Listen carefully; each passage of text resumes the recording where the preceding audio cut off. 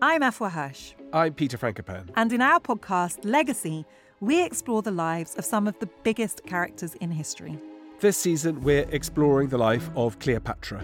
An iconic life full of romances, sieges, and tragedy. But who was the real Cleopatra?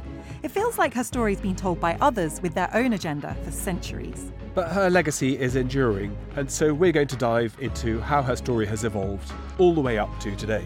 I am so excited to talk about Cleopatra, Peter. Love Cleopatra. She is an icon. She's the most famous woman in antiquity. It's got to be up there with the most famous women of all time. But I think there's a huge gap between how familiar people are with the idea of her compared to what they actually know about her life and character. So for Pyramids, Cleopatra and Cleopatra's Nose, follow Legacy now wherever you get your podcasts. Or you can binge entire seasons early and ad-free on Wondery Plus.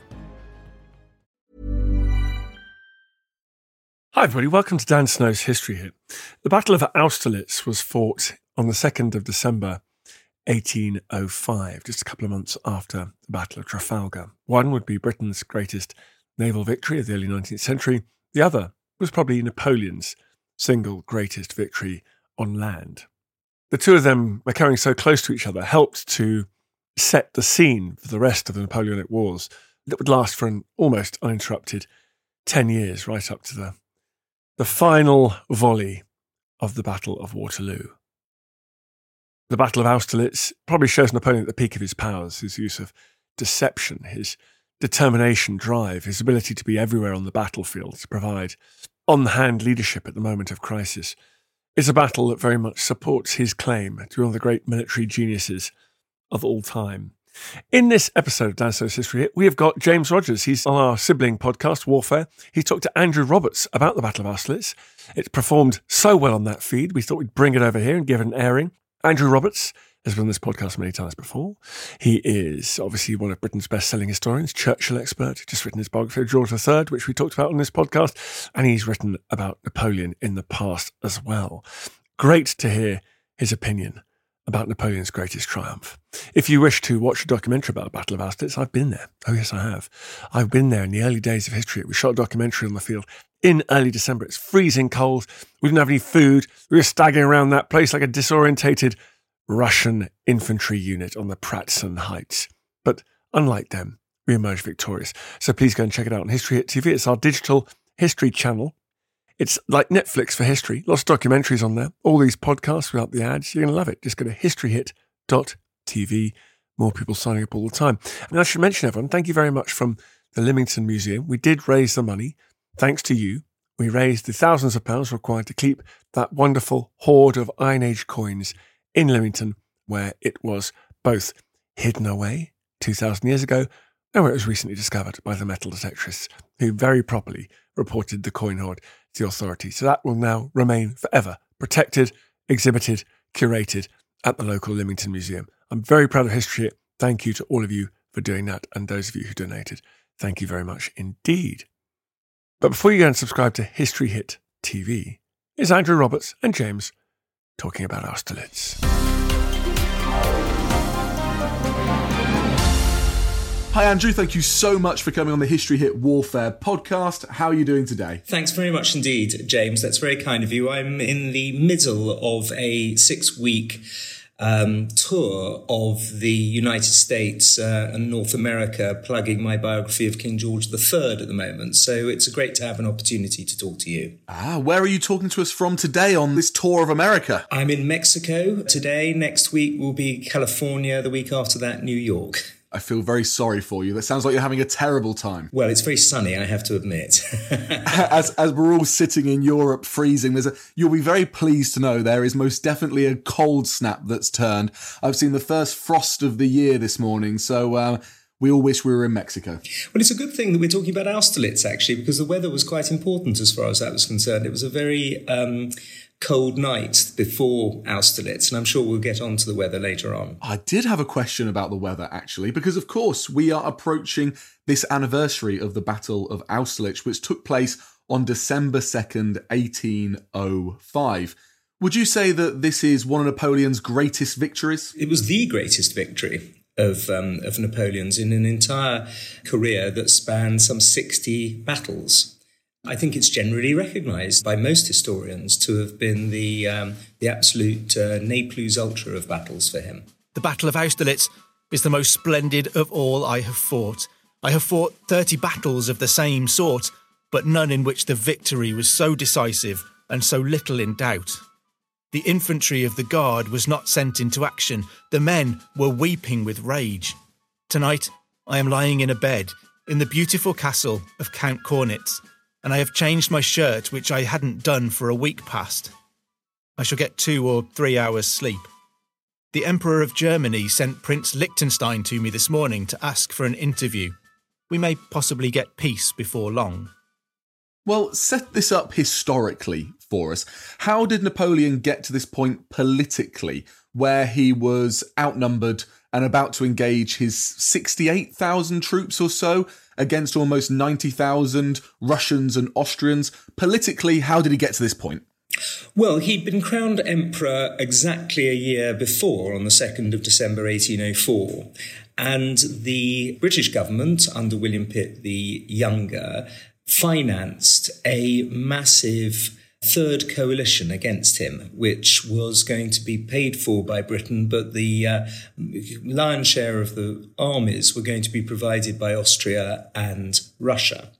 And by the August of 1805, it became clear that he had to do something about this. His ally, Bavaria, had been invaded that August, on the 13th of August.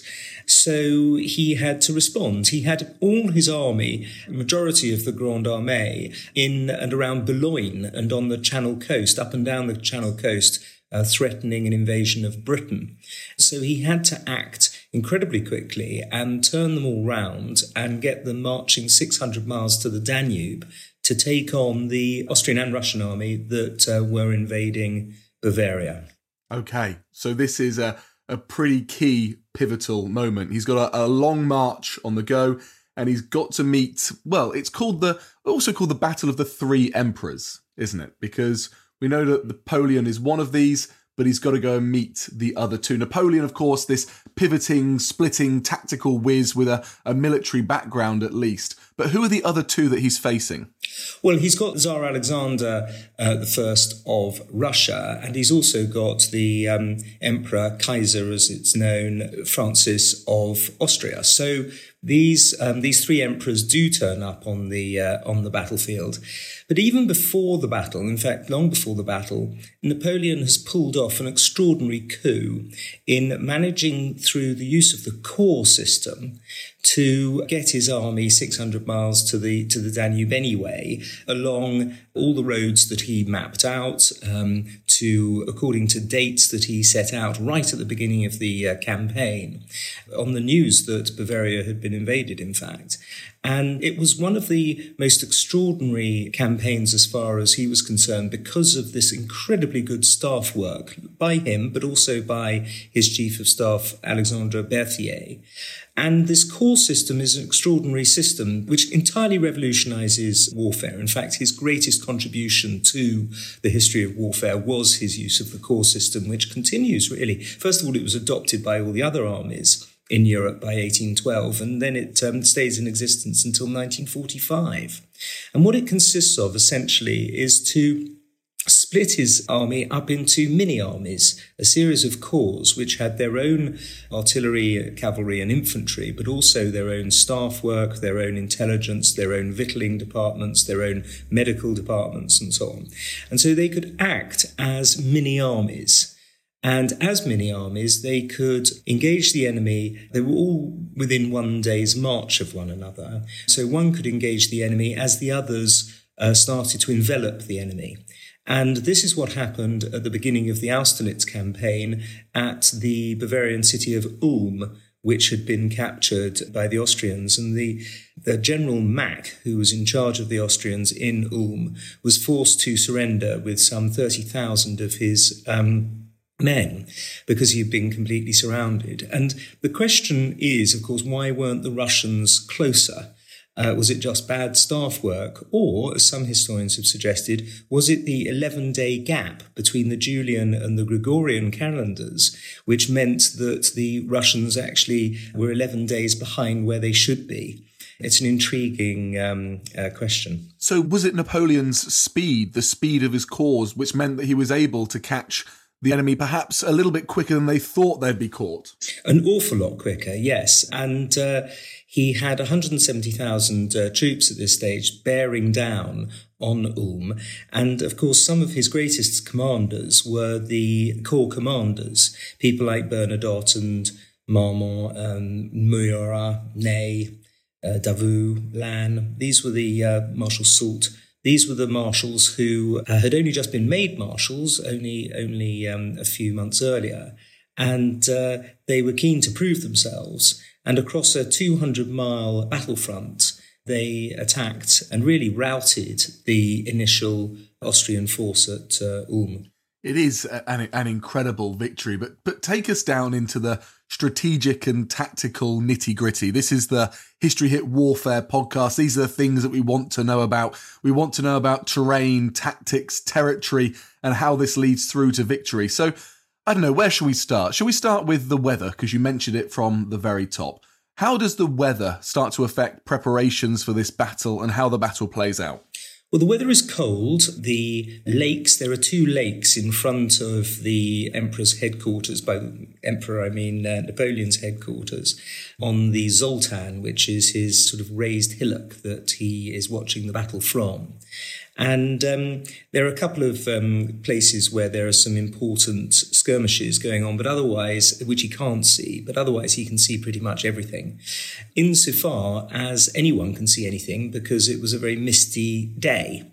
And the sun of Austerlitz, as it's famously referred to, is a key factor because the sun comes up at about 9 o'clock in the morning and burns off all of the mist.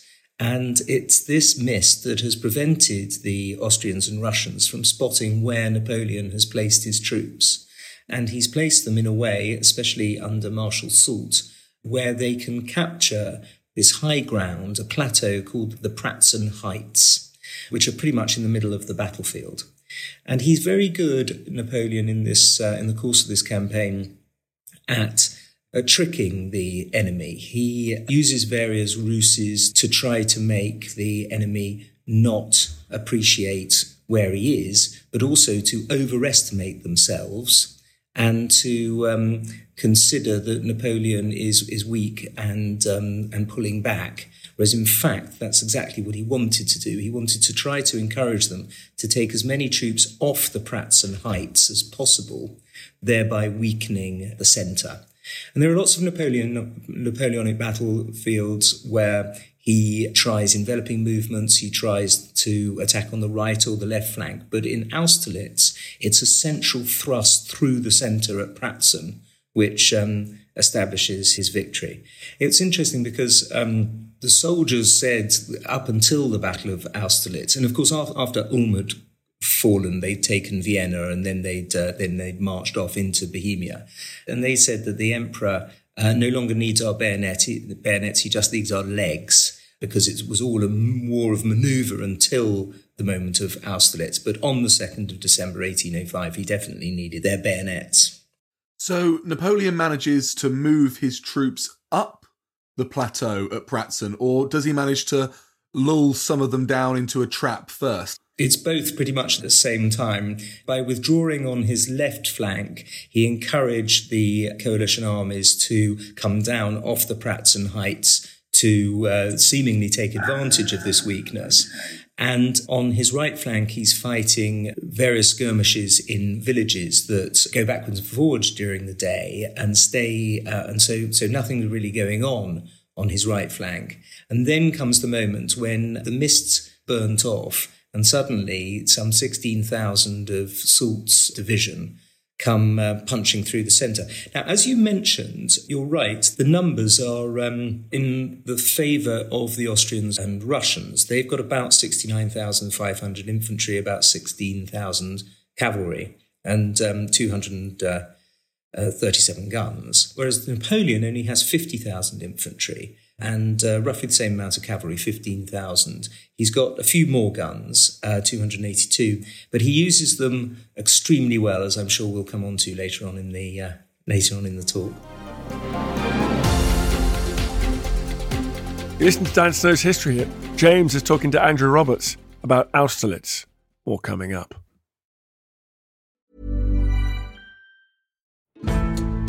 Join us this month on Gone Medieval from History Hit.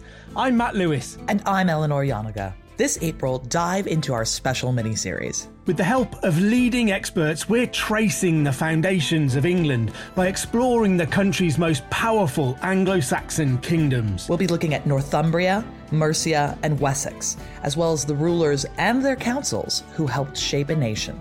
Make sure to get every episode by listening and following Gone Medieval from History Hit, wherever you get your podcasts.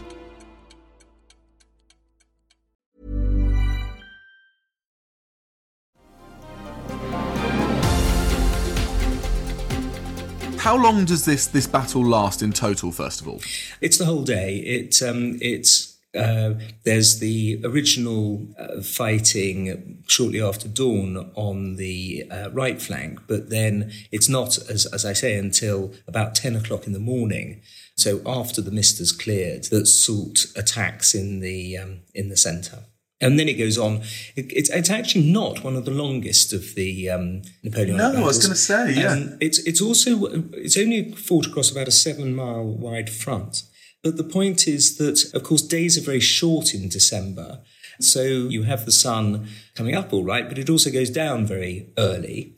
And the other major point is that the success of the French in the centre means that the Russian and Austrians are broken and they quit the field. When they turn round and flee, they have to do, quite a few of them at least, have to do so across the frozen lakes. And Napoleon ordered his artillery batteries to fire at the ice of the lakes. And according to some accounts, entire squadrons of cavalry and cannon, horse artillery and so on, goes crashing through the ice to destruction. When the lakes were recently, I say recently, over 10 years ago now, but nonetheless recently in historical terms, they were dredged. Actually, they found relatively few bits of the sort of paraphernalia that you'd expect if it had been a major aspect of the battle. But it was true that he did fire and smash the ice as they were retreating. Well done, soldiers. In the Battle of Austerlitz, you have accomplished all I expected of your valour. You have crowned your eagles with immortal glory. An army of 100,000 men, commanded by the emperors of Russia and of Austria, has been dispersed or captured in less than 4 hours. What escaped your arms was drowned in the lakes. 40 flags, the standards of the Russian Imperial Guard, 120 guns, 20 generals, and more than 30,000 prisoners are the result of this eternally glorious battle. What probably caused a lot more pain for the Austrians was the fact that although they had metal cuirasses at the front of their cavalrymen's protection, they didn't have any on the back. And so if you're chased by a lancer, you're in extreme danger by not having a back cuirass in the way that the French had both front and back cuirasses. It's hard to prepare for retreat, isn't it?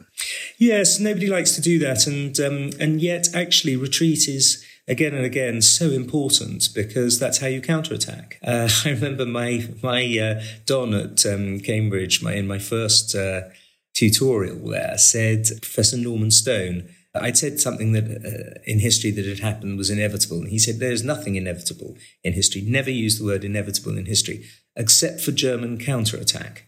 And that's so totally true. True of the First World War, true of the Second World War. And you can only counterattack if you have retreated. So the retreat is an essential part of warfare. I'm writing a book, I'm just publicising a book that I've written about the King George III. And the retreat of Washington in the initial stages, his Fabian strategy of retreating and only fighting battles when he was absolutely certain, or he thought he was certain of winning them, was the obvious, sensible thing to do in the opening stages of a revolutionary war with an untrained continental army. So yes, you've got to be able to retreat properly. And Napoleon knew that as well. He was involved in several retreats before the famous retreat from Moscow. Something that I believe Alanbrooke planned and trained for as well was retreat. Yes, I know. It's almost as important a part of the military repertoire as advance.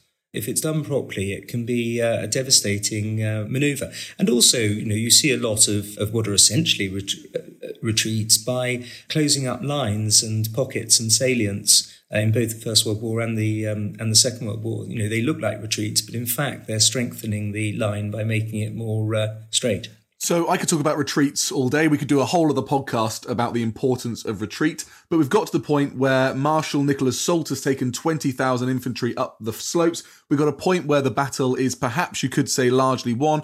And then you're talking about the artillery that's used to smash up the ice and to take the ground beneath, well, I suppose it's water, frozen water, from beneath the troops.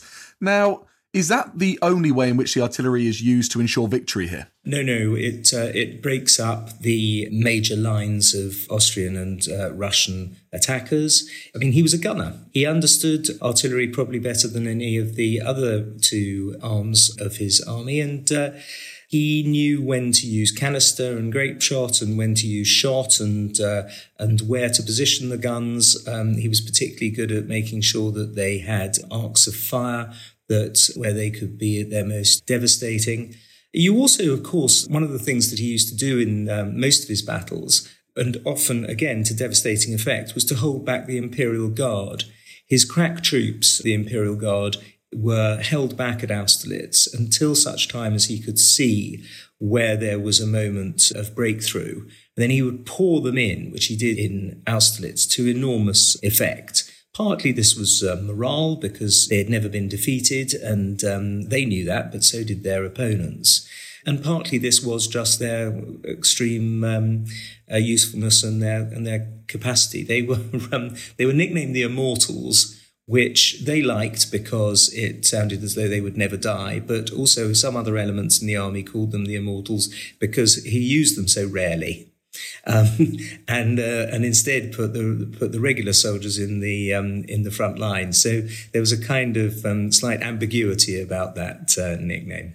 Easy to be immortal when you rarely engage in battle, isn't it? That was certainly the joke that was made against them. Yes. So we can say that this is a resounding victory for Napoleon, but not one without great casualties. How does Napoleon react to the wounded? Very distressed all the way through his career that he feels this. He goes out of his way to make sure that Baron Larry and the medical teams get everything they need. He knows how important good treatment of the wounded, or as good treatment as possible in the context of early 19th century warfare, how good that is and how important that is for the morale of the troops. I've never subscribed to this theory that he was just a monster who didn't care about his troops. He did. But the trouble is that with the exigencies of basically the horrors of Napoleonic warfare with regard to the edged weaponry and the lead musket balls and what a grape shot could actually do to people, compared to the really very still basic medical abilities that the doctors had and practices that they used and drugs that they were able to use, basically it was brandy, meant that if you were wounded in the French Revolutionary or Napoleonic Wars, it was extremely bad news for you, especially if gangrene got in, which it did, even up to the marshalate. There are plenty of marshals who died of that.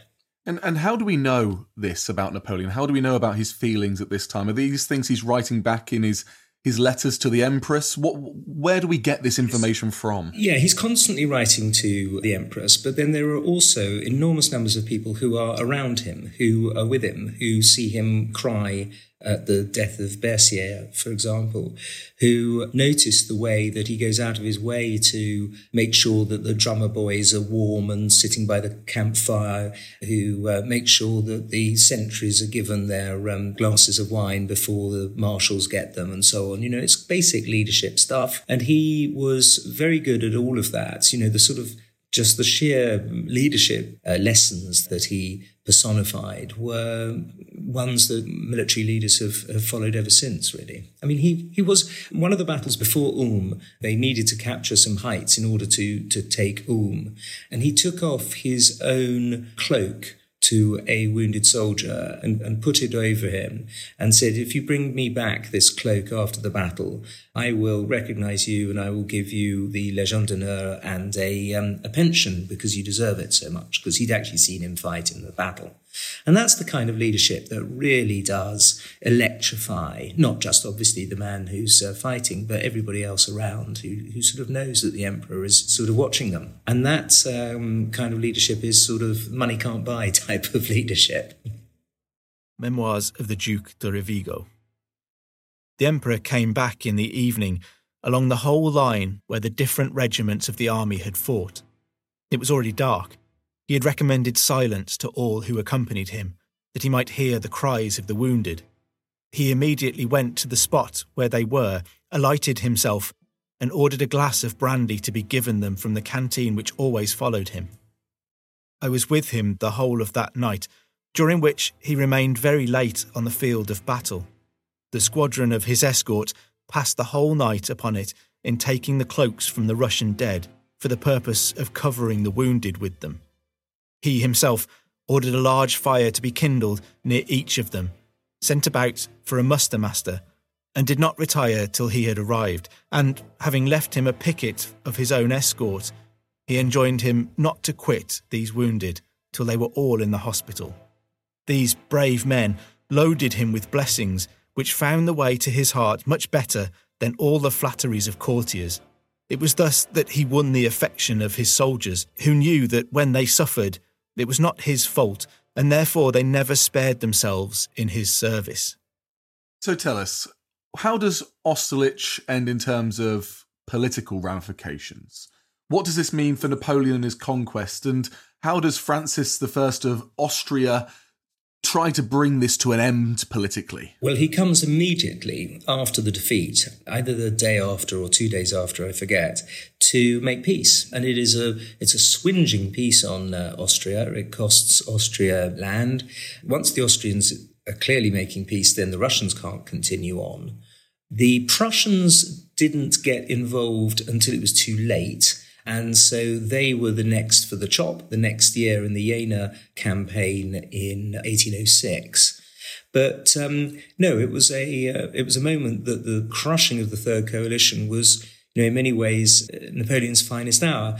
And you can see that when you go to Paris. If you go to the Louvre, the Petit Carousel has him and the figures of victory on this sort of small Arc de Triomphe, which has the story of the Third Coalition and some fantastic bas-relief marble figures that show the great moments in the campaign. And so it's sort of there forevermore to be glorified in the Napoleonic story. But he doesn't learn the lesson of the campaign, which is obviously how important it is to make peace afterwards. And there are, by 1813, he tries but fails to make peace because the Austrians and others, but particularly the Austrians under Metternich, have worked out that the only way to defeat him ultimately is to wear him down and refuse peace. Well, Andrew, thank you so much for taking the time to discuss Napoleon's greatest victory. Tell us, where can people read more about this battle, about Napoleon? Well, it's chapter 16 of my biography, Napoleon the Great, which is, of course, the first place that I would encourage anybody to read about it. It's quite an exciting chapter. Knowing that I was coming on this show, I reread it recently, and I must say it's a real page turner, even if I say so myself. If you want a much more detailed blow-by-blow account, then you can always go to David Chandler. David, although that book was written in the 1960s, it's called The Campaigns of Napoleon, and it's a fabulous book. If you want something a bit more bite-sized, then there are any number of books about Napoleon and indeed about Austerlitz. Wonderful. Andrew, thank you so much for coming on the podcast. Enjoy Mexico, and we look forward to welcoming you on again soon. Thank you very much indeed, James. I've much enjoyed it. If you're enjoying this podcast and you're looking for more fascinating warfare content, then go and subscribe to our Warfare Wednesdays newsletter. Just follow the link in the show notes to find out more. I feel the hand of history upon our shoulders. All this tradition of ours, our school history, our songs, this part of the history of our country, all were gone and finished. Well, that, folks, was an episode of Warfare with Dr. James Rogers. We've extended the remit of warfare to First and Second World War, but also the great wars of the 18th and 19th centuries. So I hope there'll be something in the Warfare feed for you all to enjoy. If you want to subscribe to Warfare, just head over to wherever you get your podcasts, search Warfare, and feel free to give it a rating and a review as well. Thank you. Thank you for listening to this episode of Dan Snow's History Hit. Please follow this show wherever you get your podcasts. It really helps us, and you'll be doing us a big favour. Don't forget, you can also listen to all of these podcasts ad-free and watch hundreds of TV documentaries when you subscribe at historyhit.com/subscribe. As a special gift, you can also get your first 3 months for just £1 a month when you use code DANSNOW at checkout.